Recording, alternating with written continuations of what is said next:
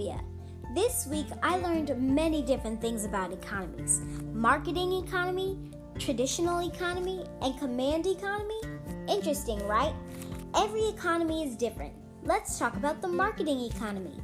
Marketing economy is where businesses aim to supply their products, goods, and services at the highest price consumers are willing to pay. While consumers look for the lowest prices they can find for products, goods, and services they desire.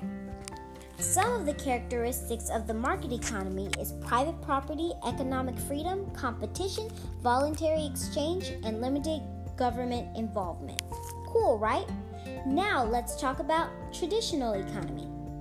Traditional economy is a system that relies on customs, history, and honor the beliefs.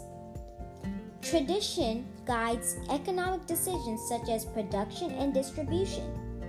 Some characteristics of a traditional economy is barter and trade. Barter and trade is often used in place of money. There is rarely a surplus produced.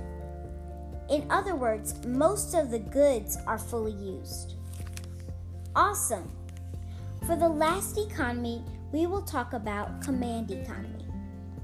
Command economy is where production prices, income, and investments are determined mostly by government.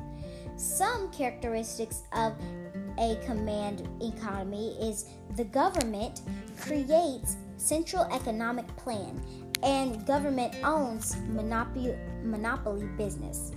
Also, the central plan sets the priorities for the production of all goods and services.